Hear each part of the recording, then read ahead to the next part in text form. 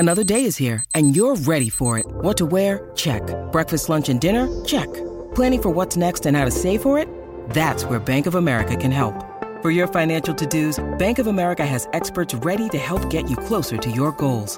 Get started at one of our local financial centers or 24/7 in our mobile banking app. Find a location near you at bankofamerica.com/talktous. What would you like the power to do? Mobile banking requires downloading the app and is only available for select devices. Message and data rates may apply. Bank of America N.A., member FDIC. Think you know the Brooks Ghost? Think again. Introducing the all-new, better-than-ever Ghost 16.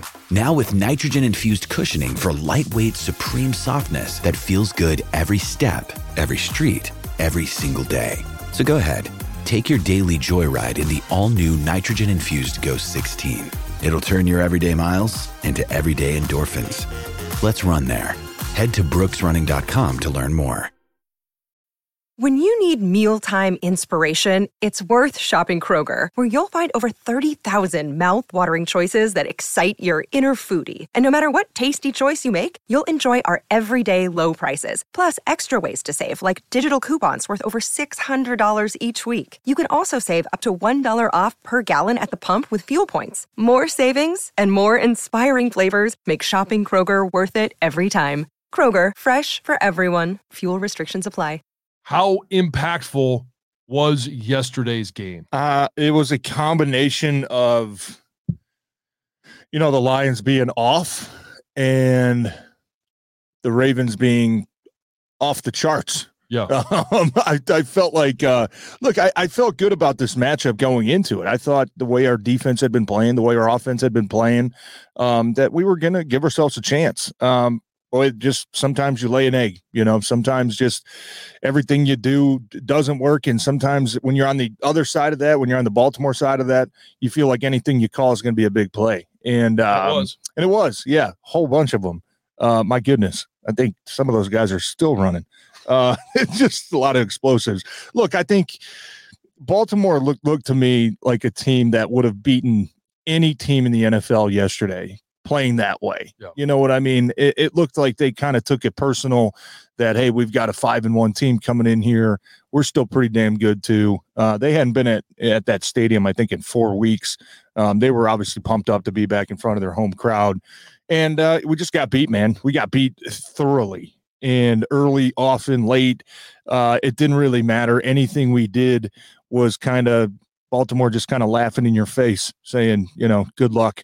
And it was bad. And we both played. I played 10 years. You played 12 years. We both been on both sides of that game many times. It's not fun when you're on the wrong side of it, but you got to go back to the drawing board. Look, and I think, I was reading a quote this morning from Mike McDaniel, the Dolphins coach. They obviously lost another game last night to Philly. He said, look, losses can be a good thing sometimes if they're approached the right way. And I agree with that. I do think that when you're riding high, when you're 5-1, when you're getting puffed up in the media and everybody's kind of patting you on the back, telling you how great you are, sometimes you push some of the issues down the road. You say, okay, we've got some issues, but hey, as long as we keep winning, man, we don't gotta address those right now. Yesterday, I think all those things kind of culminated into, we got to take a step back. We got to hit the reset button again and kind of get back to our basics and get back to our identity, because I felt like they were kind of slipping from that a little bit, under the disguise of, or under the guise of, we're 5-1, right? We don't got to worry about those things. We're winning games. Now it gives you an opportunity to step back, really dive into the film, look at who you are, look in the mirror and say, you know what, man, like, we got knocked on our ass, right? How are we going to rebound? How are we going to respond from this?